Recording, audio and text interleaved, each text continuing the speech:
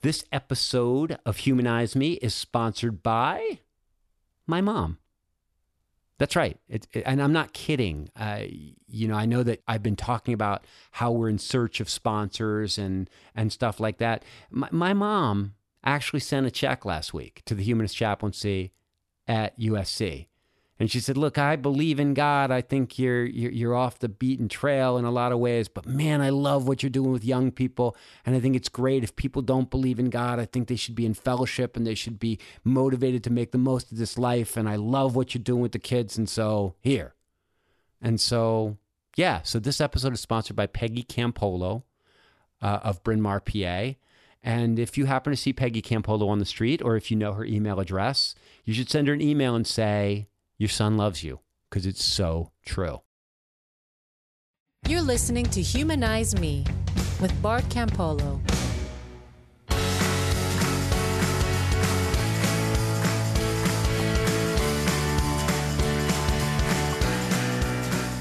Hey, I love all of you right now because I was just talking to John Wright, who engineers this podcast and helps me with the website and does all that kind of stuff with me. And I said, I have no idea how many people listen to this podcast. He said, I can find it out for you.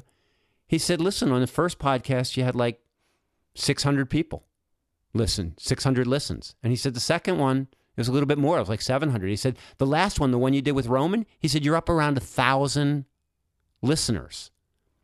And I was like, you got to be kidding me. That's a lot of people. I mean, we don't do any advertising. Like, we're not doing anything except putting it out there.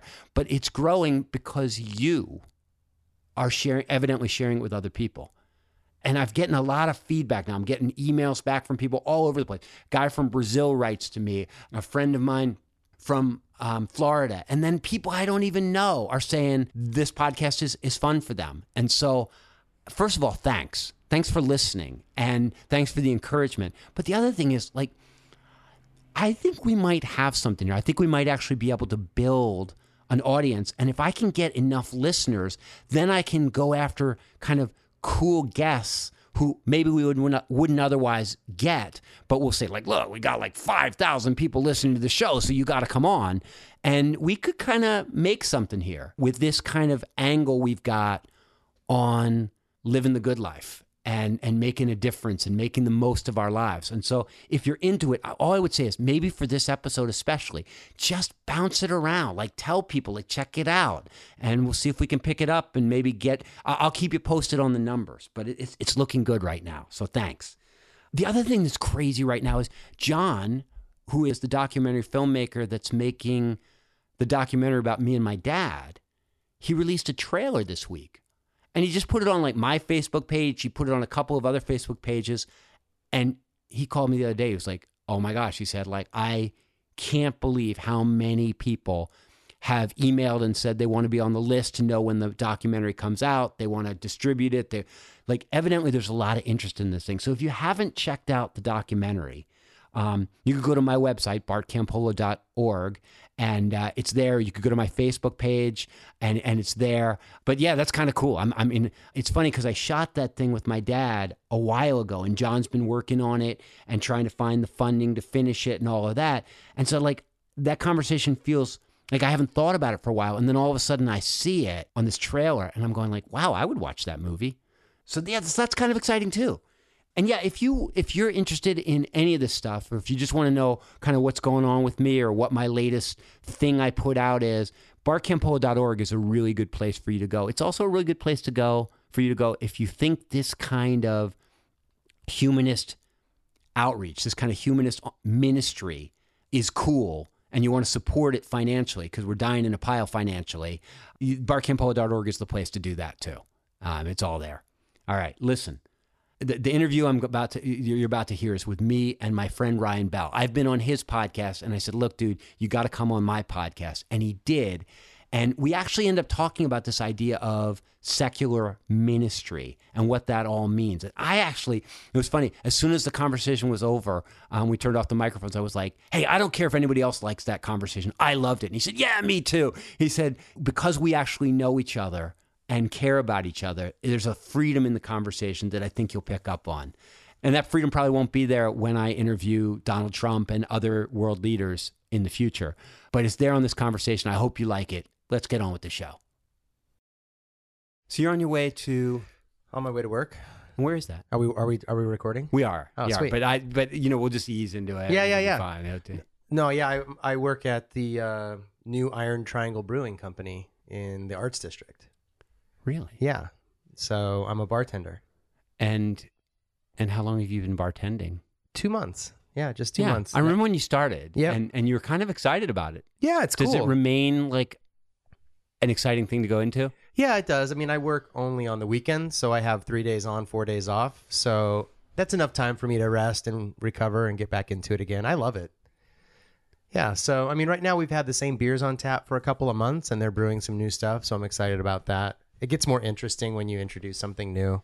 And then, like, will you know about the beer and you'll tell them, it's hoppy. Yeah, I mean, yeah, we have to know a little bit about the beer and be able to talk to customers about it. And because we're a brewery, we do get a lot of, beer nerds that come in, not just people that want to go to the bar and have a drink. I mean, we get that too, but we also get real aficionados and journalists and people who know beer. And Yeah, it's a serious place. it's a scene. Yeah, I mean, craft beer is a scene. Because, like Marty used to run the like one of the best coffee shops in Cincinnati. And it was one of those, coffee snobs would sometimes come in, and she had to she wanted her baristas to know enough, but she didn't want them to scare off normal people. Right. And there was all this kind of vibe of, right, you're not really asking me to pour over that. right. It's supposed to be done in a cold brew, whatever. Yeah. So. Yeah, it's fun. I mean, if people come in and the beer is good. I mean, I took the job before we had a drop of beer, so I was sort of taking it on faith, if we can put it that way. Yeah. To see hope. And so, but the beers turned out to be really good, so I'm excited about it. That's cool. Yeah, I work really late on Fridays though. I close at 2 a.m. and I'm usually home by 3. Wow. Yeah. Wow. That's just that thought. Yeah, it's different. I mean, when you're on your feet going like that, the time goes by and you don't feel like if you were trying to sit up at home until 3, you'd Couldn't fall do it, asleep. yeah. You couldn't do it. No. Or trying to watch TV or read, you just fall asleep. I would. But when you're on your feet, running around, serving customers, and you're like, my goodness, it's 1:30 in the morning. I don't even feel like it's 1:30 in the morning until you get in the car to go home, and then you're like, oof. Yeah. Now it's tired. Time to go to sleep. Okay, so that's actually not a bad segue into what so I knew you were coming in, Mm-hmm. and it was funny because I was riding to work today on my bicycle with my headphone in my one ear, because that's when you're riding a bike in the city. You got to only hear have the one traffic. ear. Yeah. Yep. And I'm listening to Mark Maron's podcast, WTF. Yep. You familiar with this? Oh yeah, Yeah. the best ever. Right. Like we're all like, I want to be Mark. We all want to be Mark Right, Maron. right, Yeah. Right. So since we've been on each other's podcasts, today I'm Mark Maron. That's right. Last time you got to be Mark Maron. That's right. It's like little kids playing, I get to be Michael Jordan. But anyway, I'm listening to him, and he's interviewing this comedian named Eliza, somebody like Schlesinger or something like that. But he always has these comedians on there, Right. and they spend half the show talking about doing comedy. Mm-hmm. And I thought, that's what, we always end up talking about what we believe or where's God or how does it work. And I'm like, we're secular ministers. Okay. Yeah. I mean, we're secular content producers. We're secular Yeah. leader, whatever we are. Whatever you want to call it. Yeah. I'm the humanist chaplain at USC, and you're running this life with Life After God. Right. And it's not just a podcast, it's Mm-hmm. all this stuff. Right. So I thought we're like comedians.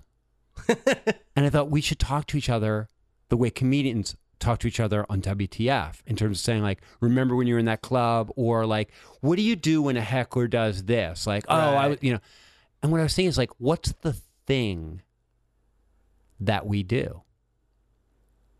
Do you ever think about what is your craft? And we're secular ministers, but we were ministers Before. for a long time, both of us. More of that's the same than is different, I think. Absolutely. So I feel like I have 30 years experience to talk about this nonsense. Right. Yeah. And it's really, being on the podcast, hosting the show is you're a journalist, really, in a way. You're curating other people's stories. trying to draw out the interesting aspects of someone's story. Or if you're, like I just had Susan Jacoby on the show a couple weeks ago, and she just came out with a new book called Strange Gods, Secular History of Conversion. And so in that case, I'm trying to get into her background a little bit, because anybody can read the book or read a review of the book, but I want to know a little bit more about her and what motivates her to write a book like that. I just had Bart Ehrman on the show. I just recorded it today. So I got two Barts today, Bart Ehrman and now Bart Campolo. So it's today's Bart Day. And so I think it's about telling stories and about sort of holding those stories for people to find. I always say that what people need as they're going through religious transition is they need a community so they know they're not alone, and they need some information so they know they're not crazy. And I think that's what we're trying to do. Wow, that's. I mean, it's interesting because when I said like what we do, like I podcast and I'm excited about it. Like right. This thing is finally starting to happen where I get letters and you talk to people. Yeah. And the numbers grow and you're like, I think this could happen and right. this could be a thing. Right. But I think of this as a chance to talk about what I do. Yeah. But what I really do is talk to people. Right. I mainly talk to people one-on-one, lots. Yeah. And I do that over the phone more than you do. Like you do it more in person on campus and around the neighborhood and stuff. And I do a little bit of that too, because we're in LA and a lot of the people that I interact with are here, and I travel and talk to people. But the connections are just as real. So for instance, when I first started doing Year Without God, I got a lot of, mail, email and so forth. And over the course of that, I connected with this guy named Walter, and he and I exchanged some emails and some tweets and stuff. And then when I did the launch party for Life After God last November in Atlanta, he came because he lives in Atlanta. And then about a month ago, his daughter just wrote to me and told me that he had been diagnosed with stage 4 melanoma and had just put together a living will and tried to straighten out how he wanted things to go. And she asked him if he'd like anybody to speak at his funeral, and he said he couldn't think of anyone, and she reminded him of me and how he had spoken about me in the past, and he had emailed me and said that I'm his atheist pastor. And I said, gosh, I'm so honored, that you would consider me that. So anyway, he passed away this morning at 11 this morning, and she wrote me again and said, can you come to Atlanta? So none of the details are set, but he's someone I connected with virtually, and then we met one time in Atlanta in a very, really beautiful environment, a lot of celebration and laughter and just people having a good time. And now he's not with us anymore. And I just looked up some photos. I have a selfie with him that he took, and then, we shared and stuff. So, I mean, I think that's exactly like being a pastor, except now my flock, if you will, or the people that I'm doing this for and with, I prefer thinking of it as doing it with people rather than for them, are all over the place, and I don't get to see them face to face as much. Yeah. I mean, it's interesting because at USC, I'm just like a regular old pastor. Right. In the sense of like on Sunday night, everybody comes to this big dinner and I see everybody, and then somebody's like, hey man, I need to talk to you about this situation. And I'm like, okay, Thursday, let's meet up for lunch. And then, and I'm just like, I'm right when you were a pastor. Yeah. You would Sunday morning, and then people would be like, can I come talk to you? Right. Yeah. In my case, it was Saturday morning, but right. Okay, but yeah, right. But then I would have lunches with people. I mean, almost every day of the week, there was a lunch with someone in the neighborhood. Yeah. And I do, in a way, I miss that in-person kind of community, and it's starting to develop. One of the guys I work with at the bar is someone I met at Sunday Assembly here in LA, and that's actually how I got the job at the bar, is through him. And he's learning the brewing craft with our master brewer, and so we hang out periodically, and I've gotten to know a few other interesting people around town. So I have a few of those in-person connections. But I guess the reason I wanted to talk to you about this is because yesterday I had one of those virtual ones where a guy from Brazil who heard the podcast writes me an email and says, hey, I grew up Christian. Everyone in my family's Christian. I'm a leader in my church. About 2 years ago, all of a sudden, the whole thing fell apart for me. I don't believe in God anymore. Wow. I haven't told anybody. You're the first person I've told. Right. But he said, I've listened to your podcast. Ironically, I've listened to Ryan's podcast. How funny. Like, Yeah. And he said, you guys, what you're talking about seems really hopeful and positive to me. It's not like this negative anti-atheist stuff. It's just, hey, what are we going to do? Yeah. How do we make the most of this life? What do we do now? Right. And so he said, but he said, I'm full of anxiety. I've got kids, and I'm worried about how am I going to raise these kids outside of this community, and what's going to happen with my wife? How's she going to feel when I tell her? So anyway, he sends me this email about all this anxiety he's got. I write back to him, give him some basic stuff, Right. and then I think, well, wait a second. So I said, do you want to Skype? Yeah. So he says, yeah, that would be great. He said, so we set a time and we Skype, and for an hour, we're just talking Right. about, and I'm asking the kind of questions that I would always ask, like, tell me a little bit about the family. What are the big issues here? How did this happen for you? Okay, like, have you thought about this? And I thought, like, it's the same old stuff. And then today I was at the university, and I met with a guy, and he's trying to figure out whether to stay in his job or not. Right.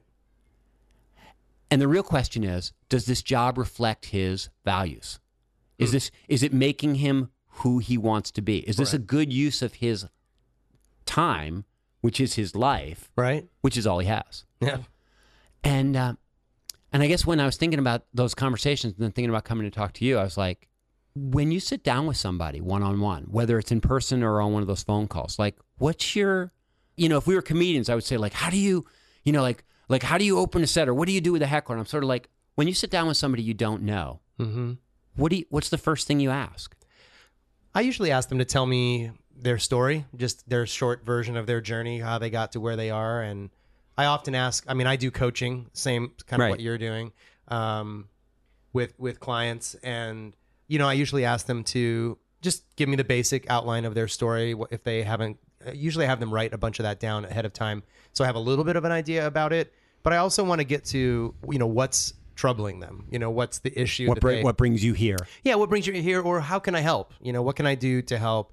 And, a lot of times, when people, whether they come to a formal therapist or a good friend or something in between, they want, sometimes we just want to be told what to do. And of course, that's not our job, is to just tell people what to do, but to help them listen to themselves. Like when I was a pastor, I would have said, help them listen to the Holy Spirit, help them listen to their conscience or what God was telling them. Well, the only difference between then and now for me is that I don't believe that there is a thing out there that's telling them. I think they're listening to their heart or their gut or their intuition or their own wisdom. So I have this sort of, I guess my humanist outlook on people is that we all have more wisdom about the world and life than we sometimes give ourselves credit for. And when we don't know what to do, we probably have a pretty good idea what to do. We just need to talk it out with someone and get a little validation or a little course correction, or someone to say, but have you thought of this? Or I think you're being too hard on yourself. Or I think you're not giving this other person enough credit. Because a lot of times people are really worried that their family and their friends are just going to cut them off. And most of the time, like when they come out as an atheist, most of the time that doesn't happen. Most of the time, people are pleasantly surprised how mature their friends and family actually are. They might be deeply disappointed or sad, but those are all legitimate feelings that we have when we find out news that we don't like. And people are often very surprised that their family still loves them. They maybe share this one thing less in common, but they're going to be okay. So sometimes it's just encouraging them to like step into the unknown. It's okay. You'll be all right. But is that, are they all coming to you to talk about coming out or not believing in God? Like, because I got people coming to me to talk to me about, like, I can't find a girlfriend, or I don't know how to make friends with people, or my brother is dying of cancer and I don't know where the boundary is in terms of how to take care of him. Right. Like, it's everything. Yeah, for me, it's more, my work is more directly related to religious transition and people going through religious transition who need a little companionship or guidance through that process. So yeah, I don't necessarily have sort of the general pastoral questions, although people that I've gotten to know a bit better, that comes up too. Especially when you're into coaching with someone after several sessions, what really comes up for people especially if they've had a career or some kind of vocation in Christian ministry. Oh, yeah, that's a whole thing. Then they have career questions. There's all sorts of stuff going on. Right. Yeah. What are they going to do? Or their spouse left them. I'm starting a new segment on my podcast. It'll be a separate segment that I don't know if it'll be on every episode, but we're calling it X-Files. So it's just going to be stories from people who have been believers of one kind and are either believers of a different kind now or not believers at all. And, some people, their families have abandoned them. I mean, in spite of what I just said a minute ago, that usually doesn't happen. For some people, their spouses leave them. Well, I know more people who say, like, I'm still together, but, like, it's not the same. It's not the same. Because we don't have the same kind of connection. And, it's funny you're talking about Susan Jacoby. I heard her on Krista Tippett's show. Yeah. On Beat. That was good. That's a great podcast, by the way. Yeah, it really is. And people say, like, I want to listen to the stuff. This guy who drove me around the other day said, I listened to you and I listened to Ryan Bell. And he said, I used to listen to all that other stuff. It's so negative. But he said, like, you guys, you give me hope. Right. And I thought like Krista Tippett's another one where when I get done listening to her podcast, I want to be a better person. Right. You want to live more deeply. Yeah, absolutely. But I was listening to her talk to Susan Jacoby. Mm. And Susan Jacoby was talking about how Terry asked her about her husband. And she said, well, what if he had been a believer? And Susan Jacoby said, I can't imagine falling in love with somebody who believed in a supernatural God. It's not that I'm prejudiced. Like, I have lots of friends who I don't think it's stupid to believe in God. I understand where that comes from. She's like, for the most important close relationship in my life, if that person's not really seeing the world the way I do, I just don't know how we get close. Right. And I'm thinking, yeah, well, what happens when that changes in midstream? Right. It's tough. It's hard on people. I have friends all over the map. So, one of my friends, he and his wife really transitioned together, which is a like gift. Marty and me. Yeah, well, that's true. Like you and Marty. And others are holding it together, even though one spouse is more theist than the other. But usually in those cases, the theistic spouse is not a hardcore churchgoer, evangelist, trying to proselytize and all that business. It's usually just, well, I like my belief in God and I'm just going to hold on to it. And maybe we'll go to church once in a while with the in-laws or whatever. But where there's couples where the one spouse is really convicted that it would be almost a sin for them to stay with this person, because when a person leaves their faith or discovers one day that they don't have it anymore, for the fundamentalist, that's, there's a verse in Hebrews that talks about a dog returning to his vomit. It's like worse than if you had never known anything about God. It's like you're now deliberately walking away. And for some people, that to stay with that person would be treason. And those breakups are really rough. Yeah. And I've talked to people Me too. through those. Kids too, like, how do we raise the kids? I mean, sometimes the spouses can agree on how to disagree peaceably, but then when it comes to do we read, the stories of Noah and the ark to the kids as though that's a real thing? Or and I know some people that have left the faith, especially like I was talking to some ex-Mormons, right, and they feel like they were abused, like they were kept from living as little, and so for them, when they see somebody trying to indoctrinate a child into thinking about original sin or, hell and heaven thinking, they're like, that's child abuse. Right. And they might be married to somebody for whom that is the most, the greatest act of love. Right. Essential parenting. And so it's just very, Yeah. It's funny. I think the reason I wanted to talk to you about this is because one of the things that when I talk to people who have left Christianity is the most troubling to them is they liked the sense of mission that they had from that, the sense of personal ministry. Mm-hmm.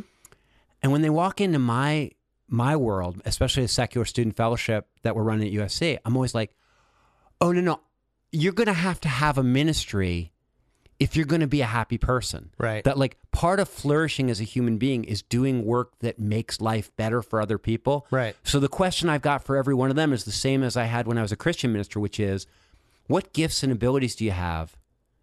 And how are you going to use those to be a blessing to other people, to make other people's lives better? Partly for their sake, and partly because you're not going to enjoy your life unless you're engaged that way. Right. Yeah, for me, it's been a balance of, I mean, I think, and every one of us is a little bit different. I mean, some of us, like me, I think what my mistake in ministry was that I gave away probably more of myself than I should have. Yeah. And I really ran on empty for a while. And I started having, physical symptoms of that as well as emotional symptoms.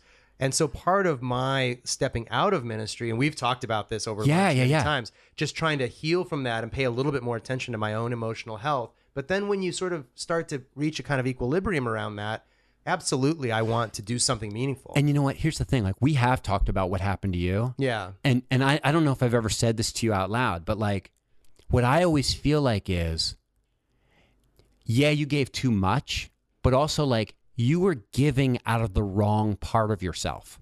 Like not all the way, but what I mean is like, I feel like you're such a thoughtful person and you come up with such good ideas and content. You write well, you speak well.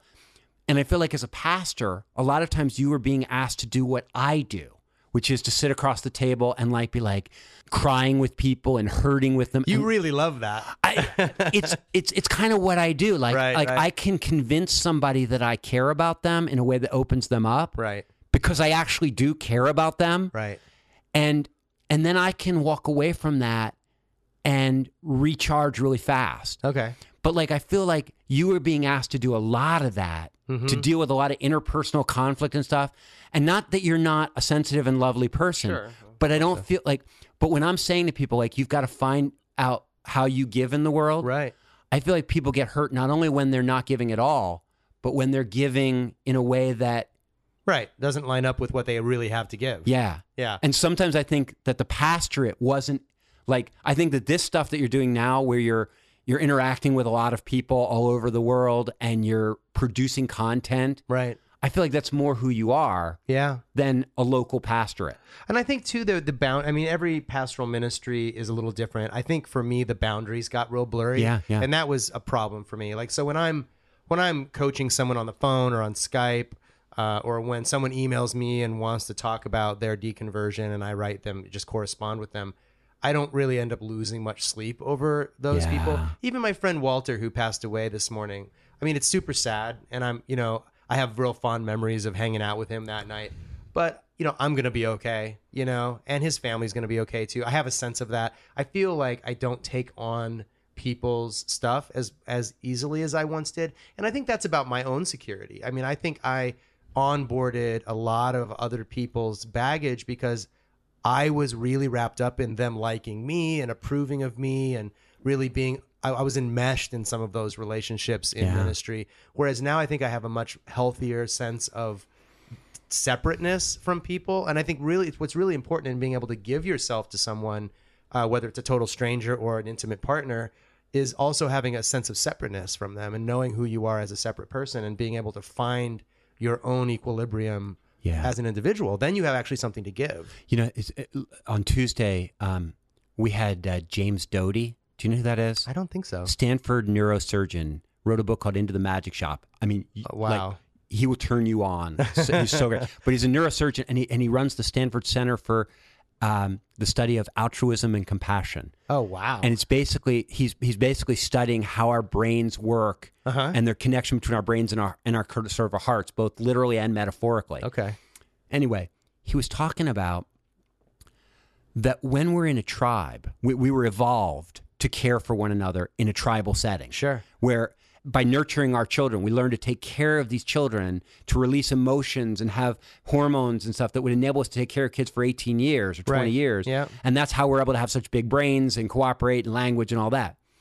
But one of the things he said, because we're evolved to be in these tribes where we're comfortable with people, we put forth a tremendous amount of energy when we're with strangers. And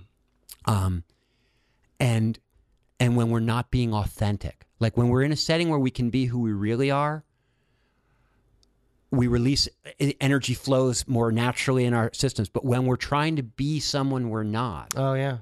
And I was thinking about like trying to do this kind of ministry stuff, caring for other people's needs, when you're in an inauthentic mode. Right. Like when you're, say, projecting that you're really confident in a belief system, but you're really not. Right.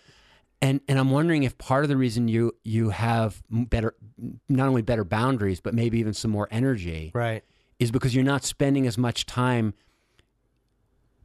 running back and forth between what you're saying to a person and what you're thinking. Yeah, I mean, I think that kind of cognitive dissonance is like a resistor in an electrical system. It just builds up Saps heat energy. and energy, saps energy, Yeah. and creates friction. And I think not having to, I mean, we're all accountable to someone. We're all responsible to be where we're supposed to be and do what we're supposed to do within certain limits. But to be accountable to something you truly don't believe in, it'd be like staying, I mean, well, people do this. I mean, it's like staying long-term with a partner that you don't love anymore, and pretending to love them and trying to love them and realizing in your deepest heart of hearts you don't love them. And that's hard to do. And if you're in love with someone, you can get through anything, you know, and you can really weather the storms. And I think when I sensed that, not only was I didn't really know that I was losing my faith in God and all the whole package, but I knew for sure that I wasn't in harmony with the denomination that I was paid by and had a fiduciary responsibility to. You had stuff going on. Yeah, that was tough. I mean, so I think that did sap a lot of energy. For me right now, like I was telling you that this guy picks me up on my bike today. And he says, he knows me, and he says, hey, I'll give you a ride home. And I said, sure, because I'm late, because I got to get this microphone for this podcast and everything. And he says, who are you interviewing today? And I said, Ryan Bell. He says, oh my gosh. He says, I listened to you on his show, and that got me listening to his show. Right. And he said, now yours are the two podcasts I like the best. That's cool. And it made me feel good. He said, because the thing is, he said, I used to listen to like more of the atheist podcasts. Sure. And he said, I agreed with everything that they were saying, but it didn't make me want to be a better person. Right. And he said, when I hang up, when I'm done listening to you guys, I'm more excited about life. Like I have a better day. Right. Which made me just so happy. Yeah. But I'm listening to this guy, and I think what I realized is, like, he said, I think it's part of your ministry energy. Mm-hmm. Like that you're trying to encourage people not only to be comfortable with who they are, but you're saying to them, there's something for you to do out in the world. Yeah, I mean, I think this is the after for me in life after God. So it's not so much like about God necessarily. It's what do I do with my time and energy and passion now that I don't direct it in this sort of church mode. And again, I would say for most of us, we are more the same as we were before than that we're different. You know, the only thing that's really different is that our, you know, and it's a big thing, granted, our worldview, kind of where we place our confidence. It's not in a supernatural being anymore, but our desires, our longings, our beliefs in terms of beliefs around. So you know, one of my beliefs is that we can do better. You know, as a democracy, as a global community, we can do better in any number of things that we're currently doing. Some things well, some things not so well, and we owe it to ourselves to give it our best shot. You know, because like you said, this is the one life we get. And I mean, honestly, for me, that's where this community building thing is so important. And I know, like, you know, I'm always pushing this because my experience with trying to do good, trying to like, so I'm at this Doty thing, and he's saying you can change people's lives by caring for them, by smiling at them, by talking to them. He tells great stories about people that have intervened in other people's lives. And I'm like, hey, Jim, do not get a bunch of ex-believers or non-believers. Convince them to go out there and start opening their hearts and their lives to broken people as individuals. Right. Because my experience is you tap into the right person or the wrong person, and they will suck you dry and they will burn you out. That loving broken people is important, but it's a team sport. Yeah. And that's why I try to, like, one of the reasons I want people in community is because then we pick up after each other. Somebody's a little bit down. There's somebody who's super difficult, and I take him one holiday, and you take him the next holiday. Like that, there are people that we have to pass around. Sure. Because, or I see you in with somebody, and your boundaries are getting messed up. Right. And I'm supposed to intervene and go like, "Hey, take it easy. Take it easy." Yeah. You know, it's a long race here. Yeah, and I think that it's different too. Sort of the telos of it. You know, the sort of the end product is different. Like, I'm not trying to save people in that sort of ultimate sense. No. I'm really comfortable walking with people for as long as we happen to be walking together, and then I'm not ultimately responsible for another person. I mean, I'm responsible for doing the best I can under the circumstances that I'm in, but I'm not losing any sleep really over. You just have to let go and let God. Yeah, right. Let go and let something. I don't know. Yeah, so I don't feel the need to like fix people the way I did before, or save them, or say the right thing exactly. Though I do feel like, I have, like this person was saying, you have the ability to really affect a person's life. See, what's interesting is I feel that responsibility, if anything, more. Not that I'm responsible for that person's life, because I'm more in tune with their dignity as an their individual. autonomy. Their autonomy. But my responsibility to do my best. Right. Because I used to think there was somebody else that was going to clean up after me or who was guiding me. Right. And now I'm like, dude, do your homework. Think about what you're saying. Right. Like, don't say anything if you don't know what you're talking about, because I don't have this sense that there's like some magic backup plan. Right. Yeah. I think it comes from different religious traditions too. I mean, and probably just temperaments. Like, I think I just took a lot on, personally. So it's just nice to be free from those sorts of false expectations for myself and for others. I'm sort of free to just be human, just to have with my faults and my weaknesses. I'm much more comfortable saying, yeah, I'm really not strong in that area, and you should not depend on me to be XYZ, whatever it is, Yeah, and I think, when I think about the kind of people that I sense are listening to you or listening to me, I mean, what's weird is, it used to be that I used to lay on people like, hey, there's little children starving. Hey, there's kids in the inner city that don't know how to, like, you can make a difference. And I was trying to lay on them like, you don't care about the needs of other people enough. And I'm here to stoke in you. What I feel like I'm doing now is I've got a bunch of people out there that are like, I still want to care about other people. Right. But I'm not sure. Like, when I was a Christian, I felt like I was allowed to like evangelize or to try to impact other people's lives or try to draw them into my community. Right. Because like that was part of the game. But as a secular person, I feel like some people will say to me, I feel like I've lost my sense of purpose. Right.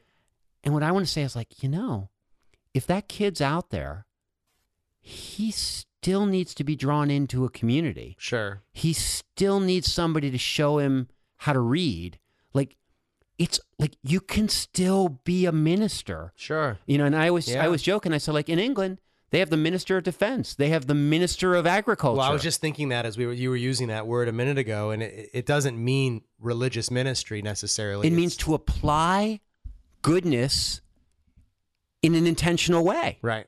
And I'm like, I think a field of influence. Every human being, the whole world, you're not responsible to everybody, but every human being ought to have some place where they go like, you know what? Teaching those prisoners to read, right. or helping those older people work out their finances, but everybody ought to have a place in their life where they say, that's my ministry. Right. I minister to others. I seek to be a blessing to other people in this way. I don't like it that sort of that's become a religious word. Right. No, I think that's true. And it can be, I think the range is wider in the secular community. Like you were saying before, sometimes in the religious community, we feel compelled to be ministers in a very prescribed way.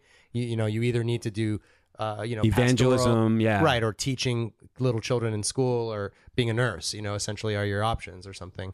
And now I feel like, being a journalist is a ministry, like telling people's stories, helping amplify the stories of others so that people have a more sort of grist for their empathy mill, like that they can hear a story and go, oh, wow, I didn't know that, immigrants living in the United States had that experience. Yeah.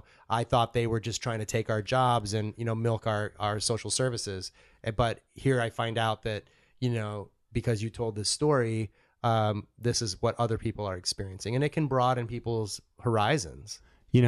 This guy from Brazil that I was talking to, at the end of the conversation, one of the things he said to me was, he said, when I lost my faith, he said, I wasn't full of despair. I was full of excitement. I sort of all of a sudden felt like I wasn't a puppet in somebody else's puppet show, Interesting. but rather all of a sudden, I was responsible for my own life. Yeah. And Ingersoll, my hero, he writes about that same sort of sense of, if there is no God, we are responsible for the destiny of humanity. That's right. And he was like, it's a tremendously dignified and sort of noble thing. Right.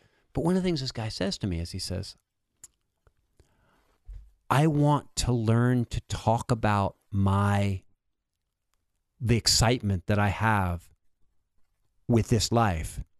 Because he said, I know there are other people out there that are losing their faith in God, and they're despairing because they think that there's nothing else. And he said, I think one of the reasons I want to start articulating my own humanism is to give hope to other people that they can he said, that's what you gave to me on your podcast. You showed me, hey, there's joy and there's excitement and there's friendship and there's possibilities. And he said, I want to give that to other people. And I think that like, that's one of the things, I guess, as people are sort of talking about the cost of opening up and the cost of being openly secular, there is a cost. Yeah. But there's also an opportunity to give hope to other people. I agree. And I think sometimes the cost comes first. Like that's the immediate experience. You know, when I did Year Without God in 2014, I sort of positioned it as an experiment. And some people didn't believe that it was really an experiment. They thought I had it all figured out in advance and whatever. But you know, it really was an experiment. I didn't know what atheism would feel like. I basically took a step into what I felt drawn into, which was that there's not a God, that this is all not true. But my thought question, my thought experiment was, what will that be like? To live like that. Yeah, to live like that. Or to just live without that security blanket or that sort of backup plan. So, and I'm a little bit of an existentialist, just dispositionally. I'm a little melancholy, and I sort of you are you are that kind of like angsty guy. Yeah, sort of introspective and that kind of thing. So I thought, wow, well, this will be sort of my. You really could be Mark Maron. Yeah, you're way more like Mark Maron than me. Well, I'm a bit of a nihilist, and I'm not ashamed of it. Yeah. Like, I think that there is a really profound sense in which, at the end of the day or at the end of the universe, there is nothing, and it's just so. Part of it for me was just becoming okay with that, you know, just being like, yeah, no, it doesn't mean I have to commit suicide. It just means that I have to be honest that I don't get a cookie at the end of the race. I just get to run the race, and when it's over, it's over. That's it. So I thought, okay, that's what this is probably going to be like. This is probably going to feel a little depressing. And it was a little bit at first. And then it's this experience that you're describing really sort of snuck up on me. And I described it in the early days of Year Without God as a sense of immediacy, that my life had a sense of immediacy. So I had developed this ritual of going to the art museum on Saturday mornings instead of going to church, which is what I used to do. And there were food trucks there, and they were all this international food lined up along Wilshire Boulevard by the art museum. And I would go in the art museum, and because I was a member, I didn't have to take in the whole museum. So I would go and do a bit of it. And then I'd go across the street and have food, and there's a bit of the Berlin Wall there, you know, exhibit on the street. Oh yeah, I know right where you are. Yeah, right by LACMA. Yeah. Yeah. And I just started thinking, like, this is living. Like, there's nothing profound happening right now. I'm not changing anybody's life, but I'm experiencing the product of these people's hard work on their food. And it was often the food of their ethnic origins, and then this beautiful art that's been preserved by people who care about culture. And I thought, this is good. I feel happy. I feel genuinely happy. I felt like what's happening to me right this minute is the most important thing. And I think religion, at least my brand of it, had really robbed me of that experience. I was thinking about either my sins, what I had done in the past, or heaven and the eternal reward. Keeps you out of the present. Keeps me out of the present. That's not mindful. Yeah. Mindfulness is like, stop that. Yeah. And I didn't even come by that experience of mindfulness intentionally. It was sort of, it snuck up on me. And I remember hiking one day. Instead of going to the museum, I went for a short hike, and I just thought, this is good. Life is good. I'm having fun. I'm really happy. And I was going through some major losses along with I that. know. You know what I mean? So it wasn't like I was just sort of like, woohoo, I'm footloose and fancy free. Like I was losing my marriage. I was, sort of struggling with my relationship with my dad because he didn't know what I was going through. And a lot of my friends had sort of distanced themselves from me because of all of what I was doing. So it wasn't like I was just like living high on the hog or something. And I didn't have a job. I didn't have any money. So there were a lot of problems, but I just had this sense that what was in my life right now, what I was doing was the most important thing. This is it. Yeah. Yeah.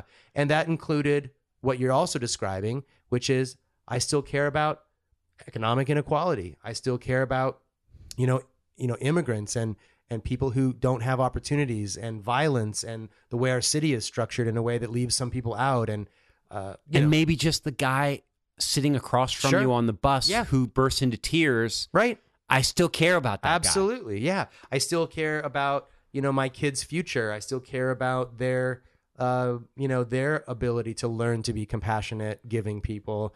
So all these things I discovered were still true about me, and that it didn't matter whether there was a ticker tape parade at the end or something, It's so funny because I was talking to Roman the other day, and people who listen to this podcast, they're familiar with my son Roman, who shows up here every now and again, and he's a deep guy for a kid. And so he says to me, he said, I'm so sick of the metaphor of a journey. People are always like, life is a journey. Life is a journey. It's like, he said, it's a crappy metaphor because he said, you know where that journey leads? Nowhere. We all he said, life is not a journey. It's a dance. And he said, that's so good. Yeah. And he said, a dance isn't about getting somewhere. Nope. There's no objective other than to enjoy. To dance. Right. To be right there. And he said, and to be in sync with the music and the other person or the other. So it's not like, how's your journey going? Yep. But it's like, how are you dancing? Yeah. And we can dance well. And sometimes the dance isn't going so well. Right. But it's not about it's getting somewhere. The whole point of dancing well is right now. Right. Are you liking it? Are you loving it? Yeah, and I think when you're dancing, and I'm not a good dancer, I think I embarrass my girlfriend every time we go dancing, which then makes me self-conscious, right? And so then I become a worse dancer because I'm thinking about the dancing. You're totally killing my metaphor. Yeah, right. But what I'm saying is that when you're really dancing, you're not even conscious of the effort that goes into the dance, right? You might go home and be like, wow, my feet hurt. But while you were dancing, you weren't thinking about your feet hurting. You were just enjoying this experience of just freedom. I think real dancing is an expression of freedom. Yeah. Your body's free, your mind is free, and you're just moving the way that we are able to Every do. now and then you see a kid dancing unselfconsciously. Yeah. And you just think, yeah, that's it. That's it. That's what we all got to get to. Somehow we get older and then we worry about what other people think. And well, man, I mean, the other thing, and we're not going to do this, but the other thing I wanted to do was I wanted to sort of say, like, we should have a conversation about all the stuff and all the people that have helped us most. Right. Let's do it. This book, that thing, that movie, this image, that poem. Because I've got a bunch of them. I know you got a bunch. Oh, yeah. And we should just swap those suckers out. Let's do it. So we'll do that another time. Sounds great. This was really... It's fun. Just like talk a little shop. And you know what? Like Mark Maron, when he does his podcast... Guys come by. They say they come by the garage. Yep. And then like they're like, "Hey, I gotta go. I got a plane to catch. And you're always like, "Do they really, or are they just wrapping up?" But like, you really have to go to work. I have to go to work. Yeah, I got half my uniform on, and and believe me, like, it's a good look. People are waiting for their beer, man. Yeah. I gotta get. So like, go to work. Thank you. Thanks for coming by. Yeah, thanks for having me. This was awesome. All right, man. All right, talk to you later. All right. For more information about the work of Bart Campolo, please visit bartcampolo.org.